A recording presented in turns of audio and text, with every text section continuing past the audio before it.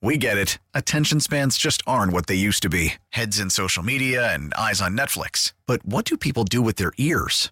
Well, for one, they're listening to audio. Americans spend 4.4 hours with audio every day. Oh, and you want the proof? Well, you just sat through this ad that's now approaching 30 seconds. What could you say to a potential customer in 30 seconds? Let Odyssey put together a media plan tailor-made for your unique marketing needs. Advertise with Odyssey. Visit ads.odyssey.com. You're listening to Gresh and Fourier on WEEI. Save us as a favorite on the Odyssey app. And take Boston Sports Original everywhere you go.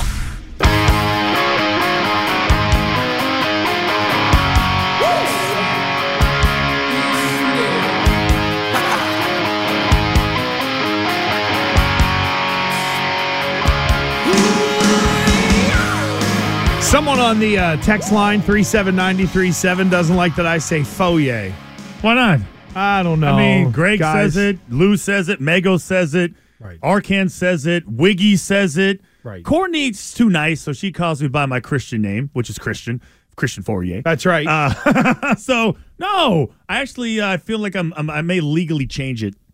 Ooh. Fourier. Yeah, but it's just the pronunciation. That's all you have to do. It's, what was that? Oh, the damn thing from Saturday Night Live. Oh, yeah, I got a package here for Asswipe Johnson. It's Assweepe. Yeah. Get it right. You know who actually started that was Teddy Bruschi.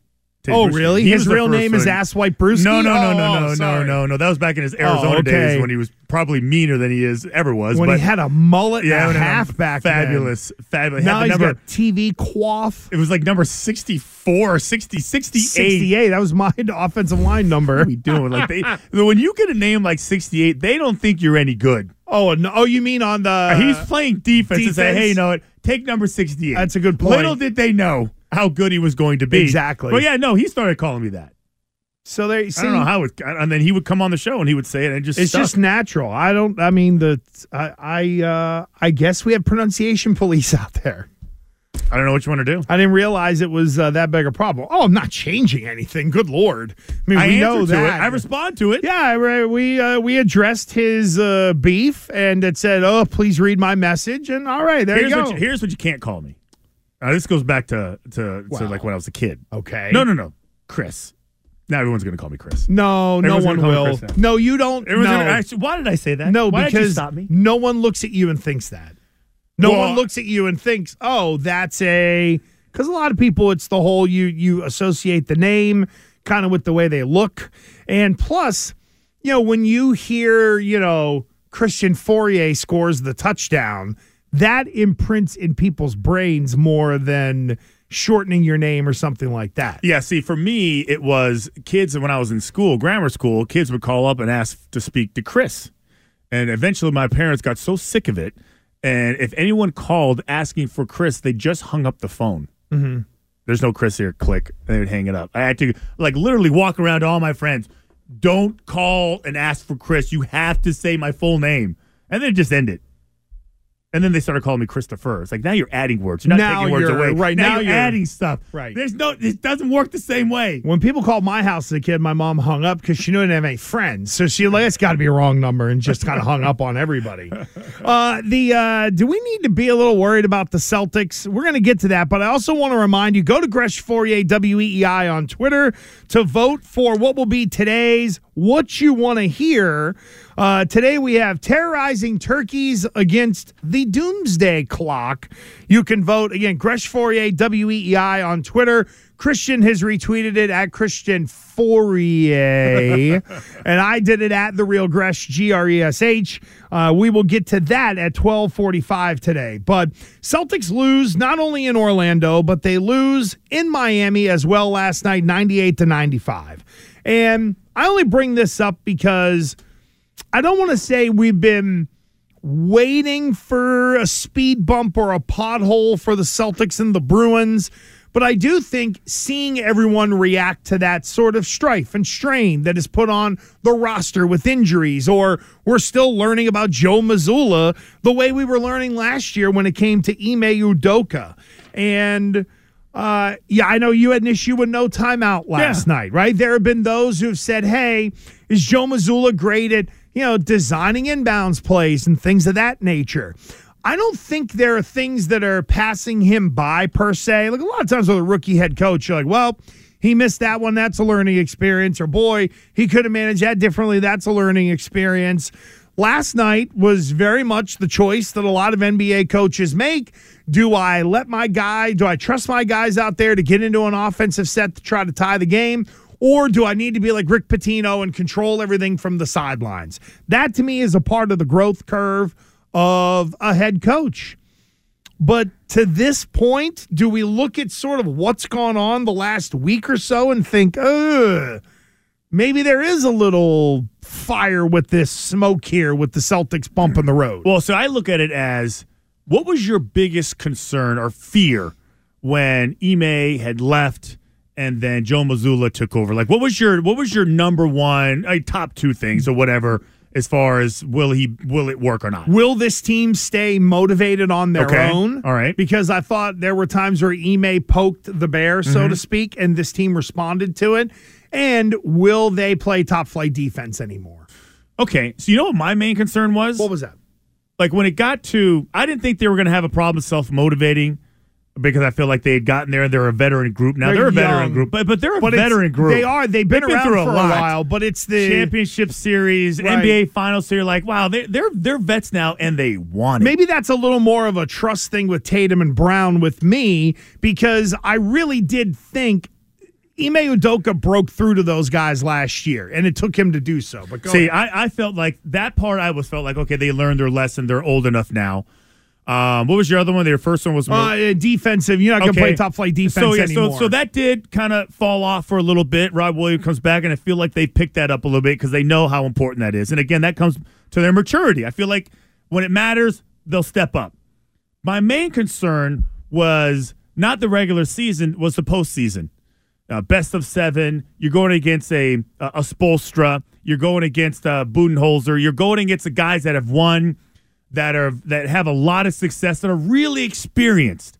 And I felt like that was going to like show his youth and his inexperience. I thought those guys would pants him. If he goes against Steve Kerr and they're playing and the personnel is even, the coaching advantage would go to Steve Kerr, would it not? Well, it did last year with Ime Udoka. Even this year. Yeah, okay, right, even more so. So that proves my point. It would go to the better coach. So see, I didn't worry because it was a first-year head coach last year, first-year head coach this year. Again, we have like the past to show that, okay, like, he went through his lumps, and we realized that he was a good coach and he knew what to do. Joe Mazzulla has started off better than Ime Udoka did. Mm-hmm. There's no team meetings. There's none of this, slow starts and losing the first 2 games like they did. And he picked up where Ime left off. Yeah, so he just don't drop the baton. That's it. Well, minus showing his baton in the office. Thank you. That's key multiple times. Actually, good, very important part. Keep your baton in your pants. That's right. No need to twirl it around at team meetings, but I don't want to get you off the exit ramp here. No, but I felt like, and I don't know if like last night was. And listen, they're a really good team, so you kind of start nitpicking against good teams because you're trying to find the cracks. You're trying to find something that'll come back and bite you when it matters. Like, it's important, but it's going to matter when you play against the Nets, or you play against the Milwaukee Bucks, or you play against the Heat. Any of these Eastern Conference teams with veteran coaches that have won championships. That's my thing. So you don't call a timeout. Spoelstra already has his team ready, and they play it perfectly. You don't. You think you have the advantage. You keep their offensive players on there. Mm-hmm. He says, okay, he doesn't call timeout. He lets them play it out. They pants you. They intercept the ball. They double the one guy that they have to double because nobody else is making any shots, and then they intercept the ball. Game's over. Who played the last possession better? Which coach played the last possession better? By proxy, it's going to be Spoelstra. Well, I know it's because you know the outcome, but based on that, but I think Tatum has to take some of the blame here, and this is the superstar quotient, I guess you want to call it. There are those that are going to be like, "Hey, man, you had the ball in the hands of the best player. he made a bad play, but how can you argue that because he's the best player? That's where I think a lot of people unfortunately land when it comes to evaluating the NBA in a situation that we're talking about. Like if it was Peyton Pritchard who threw a bad pass, everybody look at Mazzulla and be like, how'd you let that effing guy get the ball? Well, because it's Tatum and it's a superstar, and that's what you do in the NBA. You get the ball to your superstars. I think it takes some of the heat off of Joe Mazzulla, and now it's to the point to where I think fans are a little more comfortable in trying to hold Tatum to a higher standard, which is why, for me, I think Tatum would end up catching more flack. Because, look, for as much as a one-legged fadeaway three-pointer would have been terrible, it at least would have been a chance at the rim, not with a low percentage pass across the court. Yeah, see, to me, that is late-game execution. That is, even more importantly, before the execution, you have to be able to read the room. And I felt like based on the situation that they were in, under the circumstances with all those guys being hurt, I'm reading the room right now. I'm like, holy crap. I got Pritchard, Tatum, Williams, D. White, and Grant Williams on the floor at the same time. These guys have never played together during a game at the same time. They've all played, obviously, but together in a situation like this where you have two timeouts, I just thought it would have been wise, okay, and it wouldn't affect you one way or the other,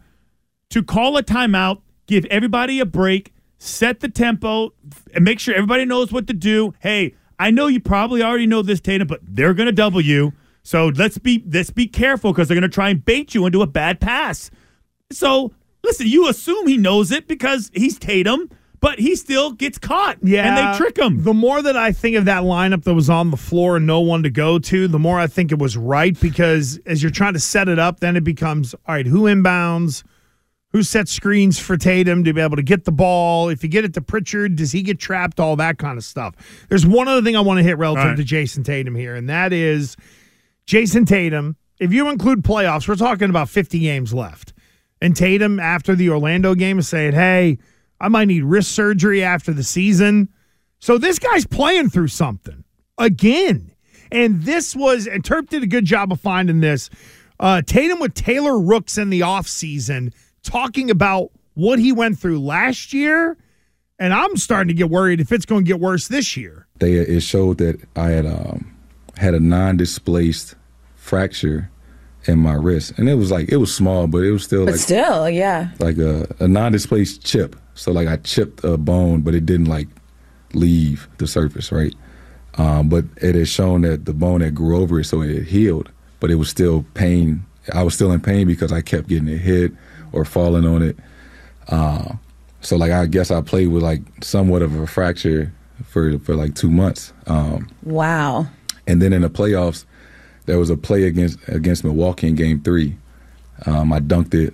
Giannis chased me down and he fouled me, and I fell into the crowd, and that was the most painful it's been since that day that I heard it, and I ended up getting a cortisone shot in my wrist that night, and you could see it.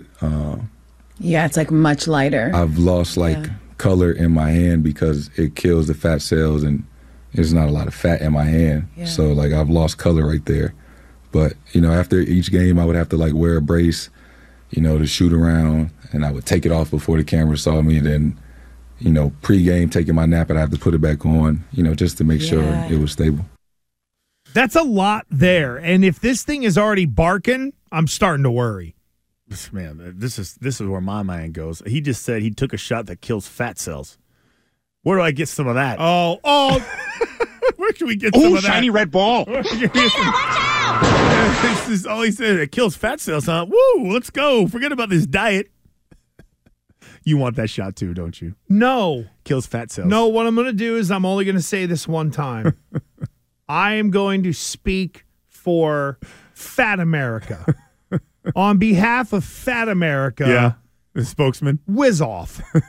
Oh, I'm so fat now. Yeah. Hey. Yeah, it's all relative. Right. No, it's not. It's all relative. Yes, it is. Yes, it is. Yes, it is. Yes, it is. Yes, it is. Yes, when you look at the profile of a large-o, it is not you. It's all relative. If you're overweight, you're overweight. No. I used to hate guys like linemen like you.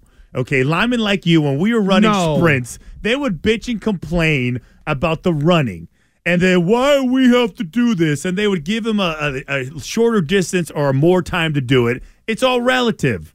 It's just not the same, and they treat you like differently. Like if you're fat, you're fat. What does it matter if you're skinny fat or if you're just big?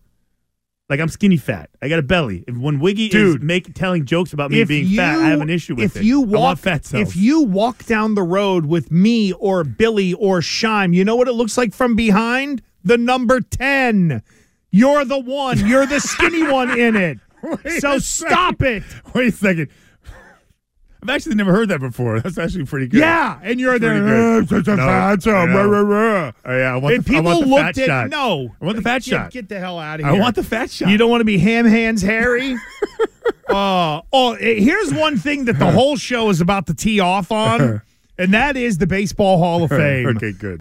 We get it. Attention spans just aren't what they used to be. Heads in social media and eyes on Netflix. But what do people do with their ears? Well, for one, they're listening to audio. Americans spend 4.4 hours with audio every day. Oh, and you want the proof? Well, you just sat through this ad that's now approaching 30 seconds. What could you say to a potential customer in 30 seconds? Let Odyssey put together a media plan tailor-made for your unique marketing needs. Advertise with Odyssey. Visit ads.odyssey.com. Tell your smart speaker to play 93.7 WEEI. Gresh and Fourier on WEEI. Standing in the Hall of Fame, and the world's gonna know your name. Yeah, they're going to know your name because you're in a place you shouldn't be. It's like parking in a handicap spot. You shouldn't be there. Don't do it. Same for what we found out yesterday. I got to be honest, folks. This little phone that I'm holding right here, for you on Twitch, you can see, right? This thing right here, you can listen to us on the Odyssey app on there as well. But hidden in this phone, ladies and gentlemen, dirty pictures? No, not me, believe me, is the text string of this show. Oh, okay. When it was announced that Scott Rowland was going to the Hall of Fame, all right? I do believe it started with a Billy Lanny text, which the one thing I love about Lanny is that I can say in my voice, this freaking guy going to the Hall of Fame, are you kidding me? And everybody puts it in Billy voice to where they go, if it were verbalized versus text, this effing guy in the Hall of Fame, get out of here. As Billy Lanny once famously said in Boston Airwaves, kick rocks. Like, oh, my God, Scott freaking Rowland of all people. Listen, he was a nice player. He was a good third baseman. And I know we can do the whole, let me go to VORP.com and find out all the A lot of people just say when you say the name, you should know they're going in the Hall of Fame, right? Mm-hmm. I think you subscribe to that theory. Absolutely. And yet, if you're thinking about it, he's not a Hall of Famer. And yet, if you check out what we've got on Twitch, the Scott Rowland Hall of Fame votes. So I'm trying to click on this and expand it out a little bit. So first year on the ballot, right? Mm-hmm. Scott Rowland got 10.2% of the vote. Then in 2019, he got 17.2% of the vote. Ooh. Oh, my God, he's getting better. Then he's not even playing, though. Then in 2020, it's 35.3% of the vote. And then in 2021, 52.9%. And then last year, 63.2%, which, by the way, was the highest among players not voted in. Now, why did Scott Rowland take that leap? Because there were people who just refused to put steroid guys in. Bonds, Clemens, Manny, all that stuff. And then this year, it was 76.3%. He's the only guy. And there are, from what I've read on Twitter and what I've seen on the interwebs, a lot of baseball writers who are like, well, we did want to put somebody in. That's what this exercise is now. And by the way, process of elimination. Todd Helton is at 72.2%. Look at the back end of Todd Helton's career and tell me that for almost a decade, that guy on the back nine really played like a Hall of Famer. It's becoming we don't want to let the people of Cooperstown down, or we don't want to let baseball fans down if we don't put someone in. And what makes it worse is that Scott Rowland is going to get in on a year where he's voted in. And Fred McGriff, Billy, you have it in the trending. What's the formal name of what used to be the Veterans Committee now? The Contemporary Baseball Era Committee. Jesus H. We've even got to come up what? with a. Everybody, hey, does everybody co-sign on this name? I'm a proud member of the Contemporary Baseball Committee. I think it's only 16 people. 12 votes get you in. For the world has got you down. Joe Bottomtooth and I are going to sit here and judge these players. Oh my God! Go ahead. Somebody else go. This is the so back to just Roland real quick. So that first year when he was eligible, okay, 10.2%, which is also the lowest first year percentage for any player ever voted in. Okay, That's the lowest. Unbelievable. Here's my thing with this. I hate the BBWAAA. I hate these guys. We got it up on Twitch right now. Okay, there's all the percentages. There you go. And it's amazing how each year he got increasingly better. So the voters on this, and I had a big issue with this with Dan Shaughnessy. Okay, a big issue with this because if you take your job seriously, if this is important to you, and somebody comes up and he's eligible to be voted in for the Baseball Hall of Fame, what an unbelievable opportunity. What an unbelievable honor. So I would assume that the first time you evaluate somebody for the Hall of Fame, you would research the hell out of this guy. You would do all the due diligence. You would compare him to the greats of the past and figure out the very first time he is eligible to be voted in, you would figure out yes or no whether or not he is a Hall of Famer. It doesn't matter who else is eligible that year.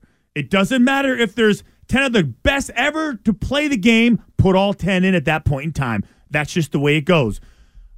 Once you do that, that's your shot. So if he doesn't get in, you shouldn't change your mind in 2019. And then in 2020, he gets progressively better. Like, so all these freaking idiots who vote suddenly decide, now I can vote for him. What happened in 2018 they should only get one vote. That's it. You get one opportunity to vote for this particular guy. You don't get 5 freaking years. If he's a Hall of Famer, if he's not a Hall of Famer in 2018, how all of a sudden is he a Hall of Famer in 2023? Yeah, I think the fact that it was so low in the beginning is what stands out here. Because, look, if there's a guy who we think it's going to go into the Hall of Fame and he gets 60% of the vote the first time out, then with the way it's gone, okay, that guy will trend and maybe eventually get in.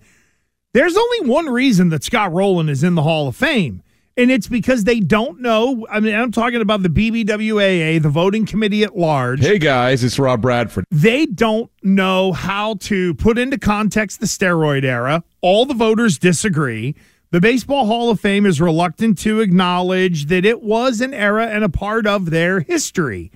And if you don't want to put in Manny Ramirez because Manny got busted not once but twice after they put in a policy, that I can at least buy.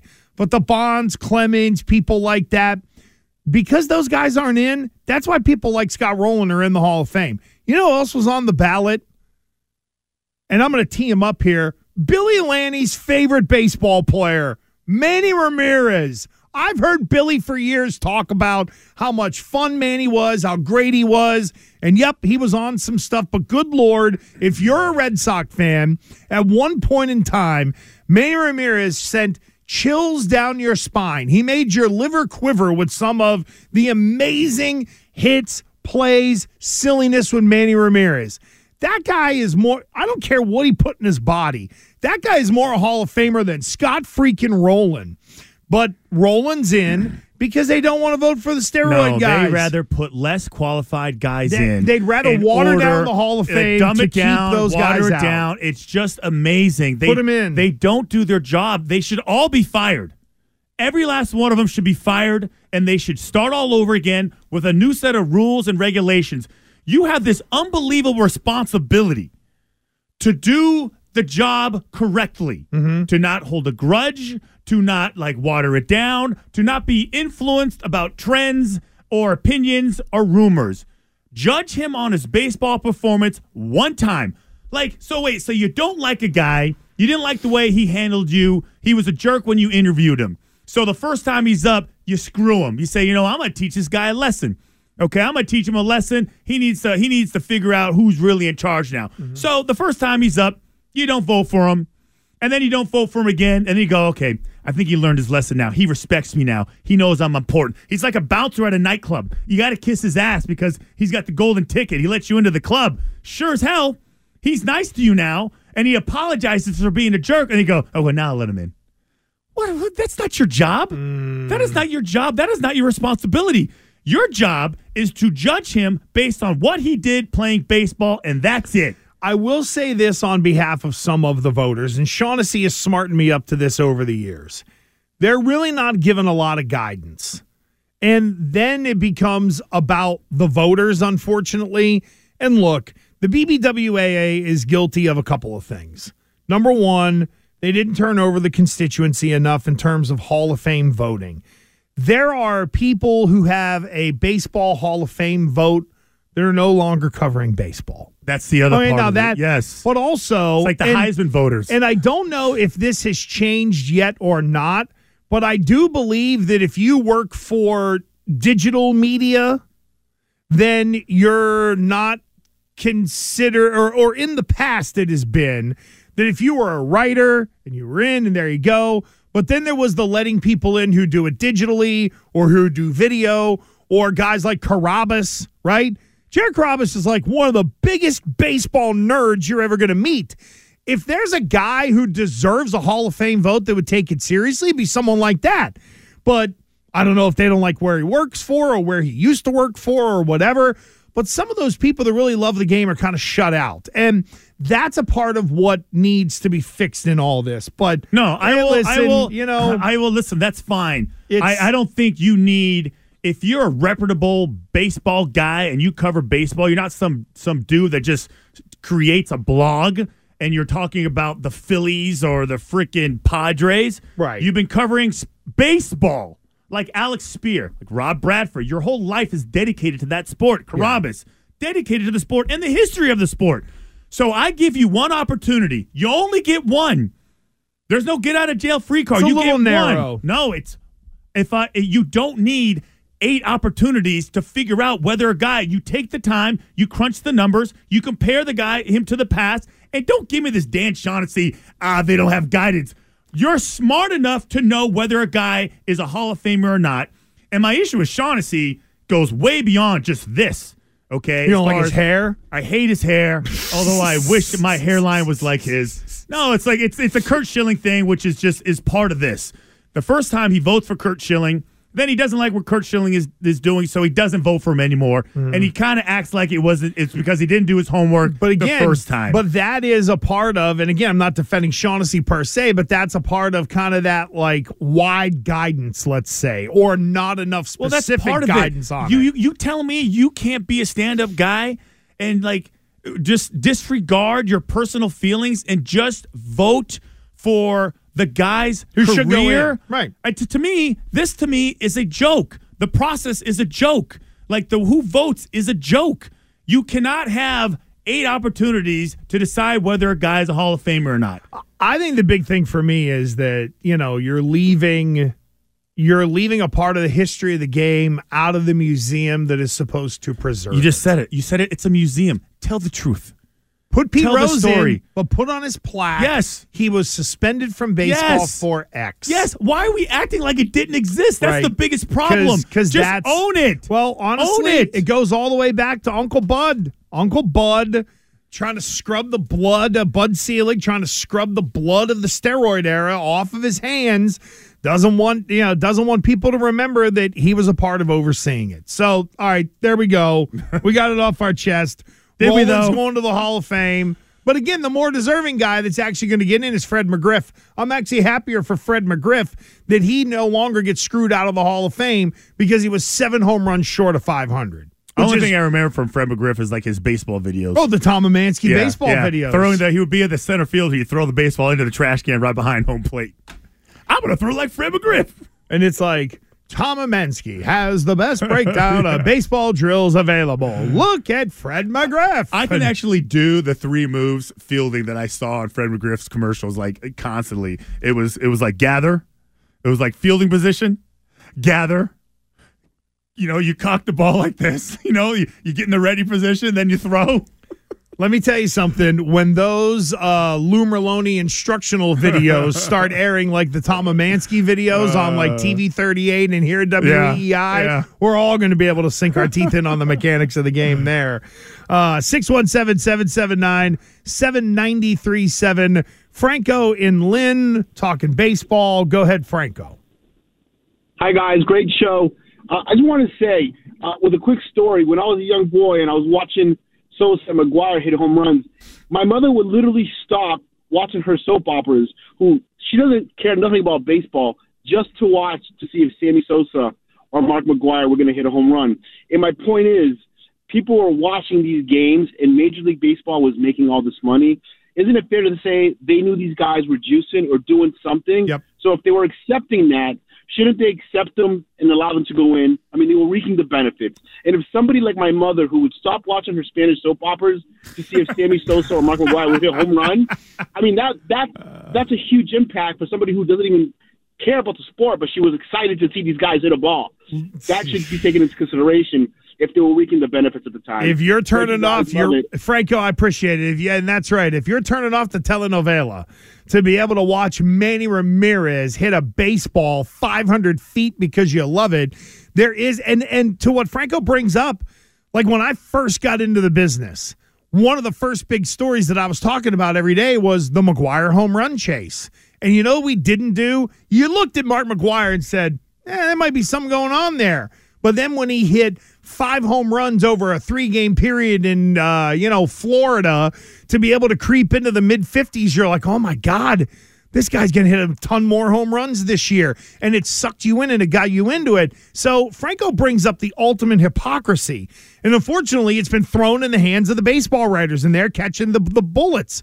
But baseball rebuilt themselves on guys that were juicing. And guess what happened? We all showed up. We love the home run race. We all remember Sammy Sosa, baseball been very, very good to me. All that deal. We remember that whole era very fondly. And now a bunch. Listen, do I think Mark McGuire's a Hall of Famer? No. All he did was hit dingers. But he was a part of one of the most important eras in baseball history that now guys like Shaughnessy and others are left to try to legislate for the Hall of Fame. All right, we're done with that. There you go. Because we need to get to the lunchtime parlay. There we go. Fourier's out of today's lunchtime parlay, so only a 3-teamer. Yeah, he's pouting a little bit because we told him. But although you pushed. This shouldn't be a push. All right, so we will get to the lunchtime parlay and more of you next. WEEI. I love EEI, man. WEEI. WEEI. New England's Sports Original. Now, more Gresh and Fourier. On WEEI and streaming everywhere on the Odyssey app. All right, here we go. It is time for the lunchtime parlay. And yesterday we went kaput, tried to go to the old 4-teamer. I think it's the second time we went to a 4-leg parlay and we had a push in there. I'm pretty sure. It might have been a 3-legger where we had a push, but Foya had the Celtics +3. Of course, Celtics lose by 3. Terp was on the Bulls on the money line. That was a loss. Billy had the Suns covering over the Hornets. And I had my worst pick of the year with Air Force and San Jose State. But we're right back on the horse. We're going to try to win you some money.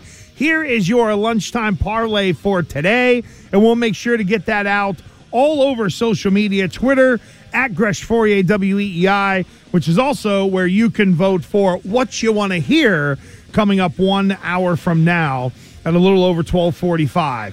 I'm going to the NBA tonight, boys. And I've done a little, normally when Terp makes a pick, he's got a little background, right? Well, this is one, too.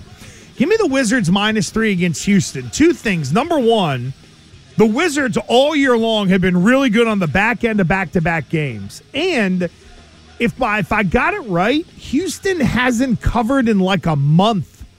It's something crazy like that. It's been a massive chunk of games where the Rockets have not been able to cover.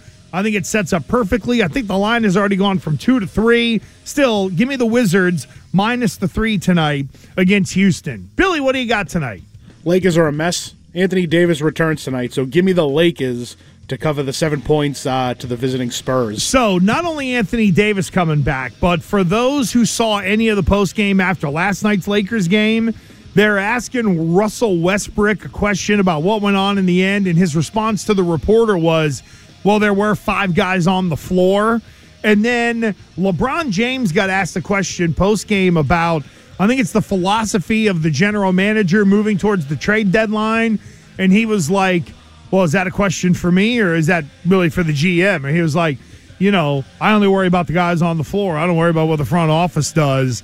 They are crumbling from the inside. But watch those bums rally tonight against a bad Spurs team. Terp, what do you got? Let's go. Not too long ago, the Pelicans were the 1 seed in the West. They've slipped a lot. They've lost 5 straight. A lot of that to do with injuries. They lost Brandon Ingram and Zion Williamson. Ingram returns tonight. They host the Timberwolves, who are 8-15 on the road. So give me the Pelicans at home tonight to bounce back. All right, very good. And hang on 1 second here, because I had the Sportsbook Rhode Island app up. I had all these picks in, and I literally just hit the wrong button and erased them all.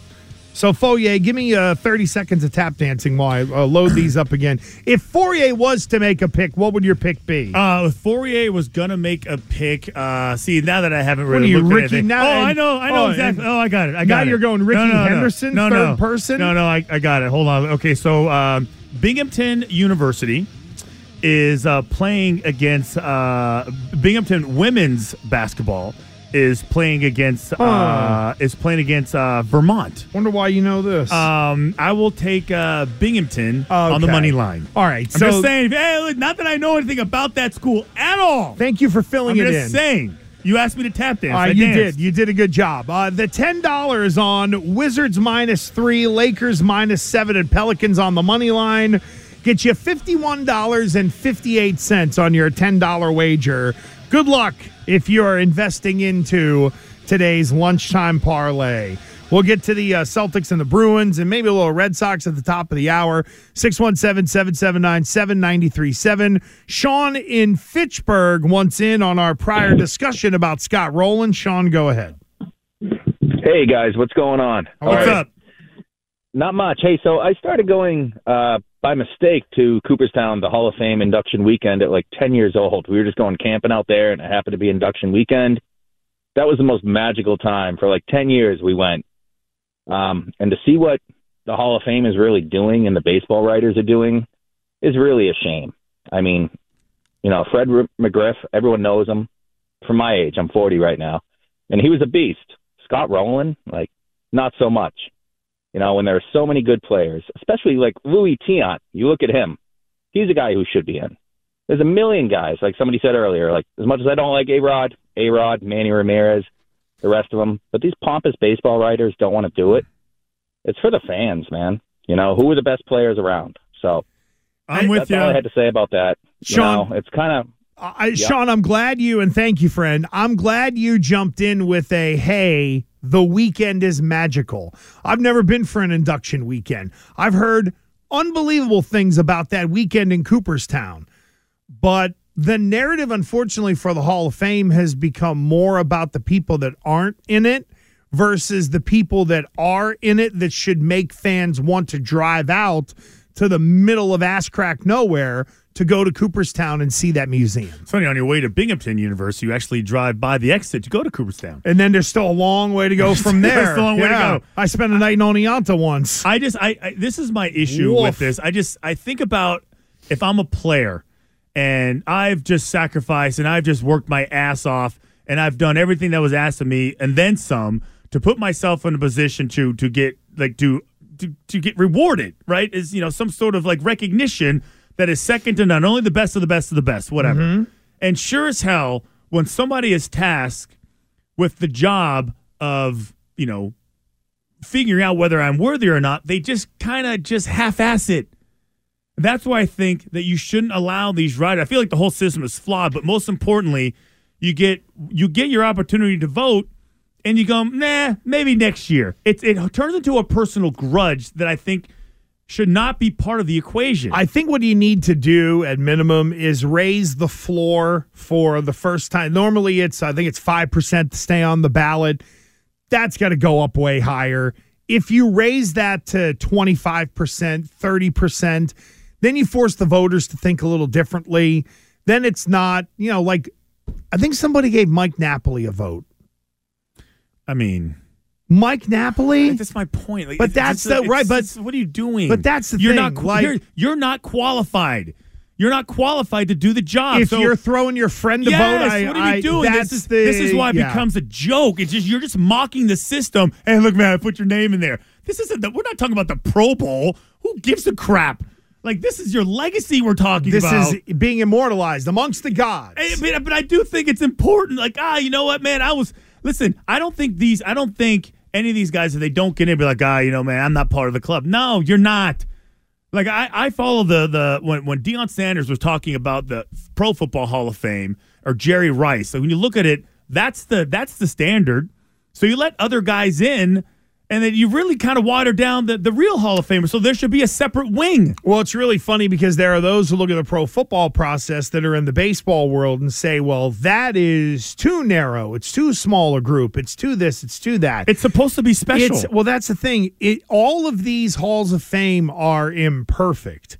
But it feels like the Baseball Hall of Fame is the one that is flawed the most. We head to the lunchtime hour. We are going to get on the quarterback carousel, 12:25. Lots of quarterbacks could be on the move. But the Celtics lose in Miami. Back-to-back losses for the C's. The Bruins win in Montreal. And the Red Sox are just throwing money right out the window. We'll get to that next. We get it. Attention spans just aren't what they used to be. Heads in social media and eyes on Netflix. But what do people do with their ears? Well, for one, they're listening to audio. Americans spend 4.4 hours with audio every day. Oh, and you want the proof? Well, you just sat through this ad that's now approaching 30 seconds. What could you say to a potential customer in 30 seconds? Let Odyssey put together a media plan tailor-made for your unique marketing needs. Advertise with Odyssey. Visit ads.odyssey.com.